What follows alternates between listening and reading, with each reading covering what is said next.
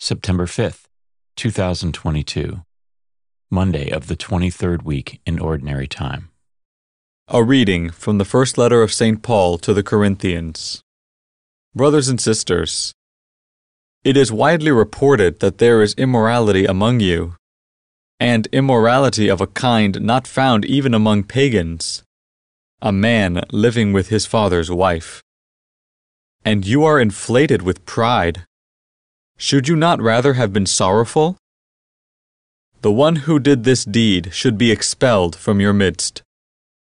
I, for my part, although absent in body but present in spirit, have already, as if present, pronounced judgment on the one who has committed this deed, in the name of our Lord Jesus. When you have gathered together, and I am with you in spirit, with the power of the Lord Jesus, you are to deliver this man to Satan for the destruction of his flesh, so that his spirit may be saved on the day of the Lord. Your boasting is not appropriate. Do you not know that a little yeast leavens all the dough? Clear out the old yeast, so that you may become a fresh batch of dough, inasmuch as you are unleavened.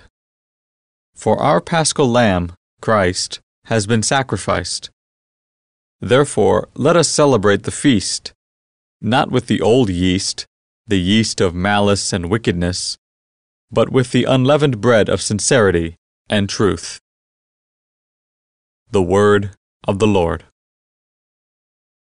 The Responsorial Psalm. The response is, "Lead me in your justice, Lord." For you, O God, delight not in wickedness. No evil man remains with you. The arrogant may not stand in your sight. You hate all evildoers. Lead me in your justice, Lord. You destroy all who speak falsehood. The bloodthirsty and the deceitful the Lord abhors. Lead me in your justice, Lord. But let all who take refuge in you be glad and exult forever. Protect them, that you may be the joy of those who love your name. Lead me in your justice, Lord. A reading from the Holy Gospel according to Luke. On a certain Sabbath, Jesus went into the synagogue and taught. And there was a man there whose right hand was withered. The scribes and Pharisees watched him closely to see if he would cure on the Sabbath, so that they might discover a reason to accuse him. But he realized their intentions and said to the man with the withered hand, "Come up and stand before us." And he rose and stood there. Then Jesus said to them, "I ask you, is it lawful to do good on the Sabbath rather than to do evil? To save life rather than to destroy it?"